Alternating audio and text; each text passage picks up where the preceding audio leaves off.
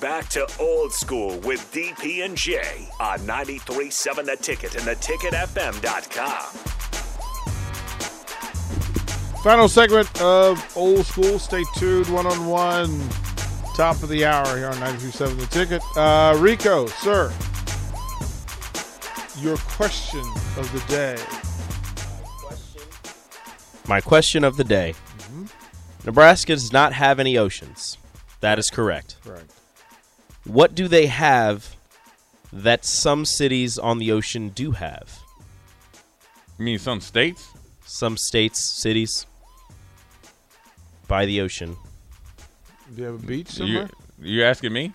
Can we I'm asking. No, yeah, you guys can answer. Sandhills. Well, they do have those, but no. It's a staple of an ocean town. Something that an ocean town would have that Nebraska has restaurant? With no ocean. Seafood restaurant? Nope, that's not it.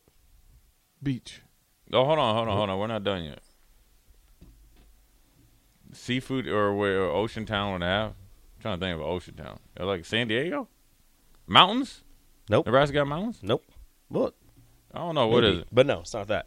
Okay. You give up? Yeah. What is it? A lighthouse. This dude here.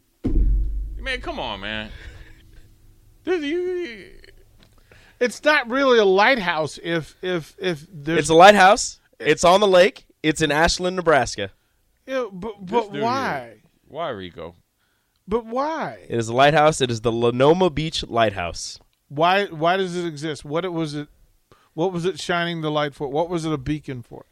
It was... see the cows when they came down to drink water out of the little man-made lake?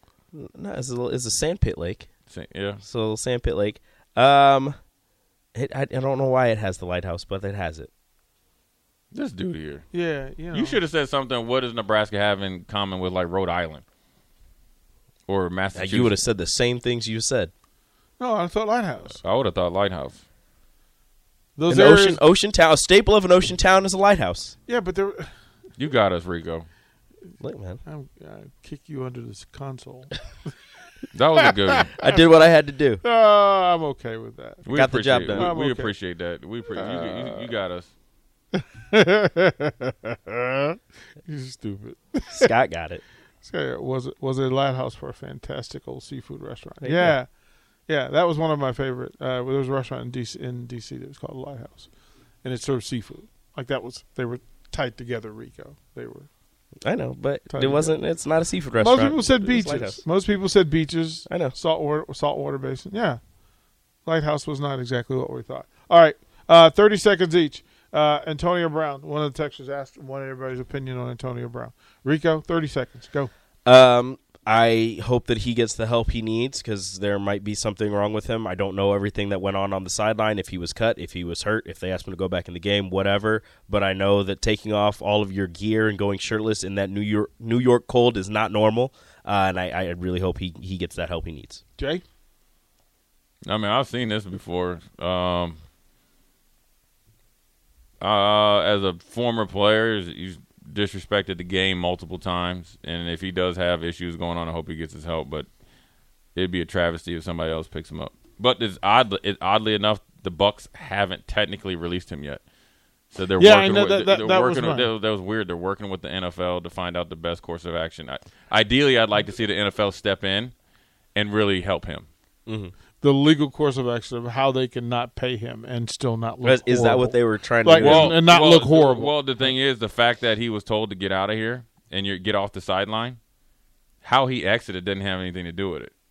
So technically, they owe him they're probably trying to get out of not paying him next week's salary. Well, I think they're going to pay him. I think. Well, you know what? The best thing to do is pay him, shut the door, send him free 2,000 counselor appointments. Whatever they pay him, it would be a good dismount. Right.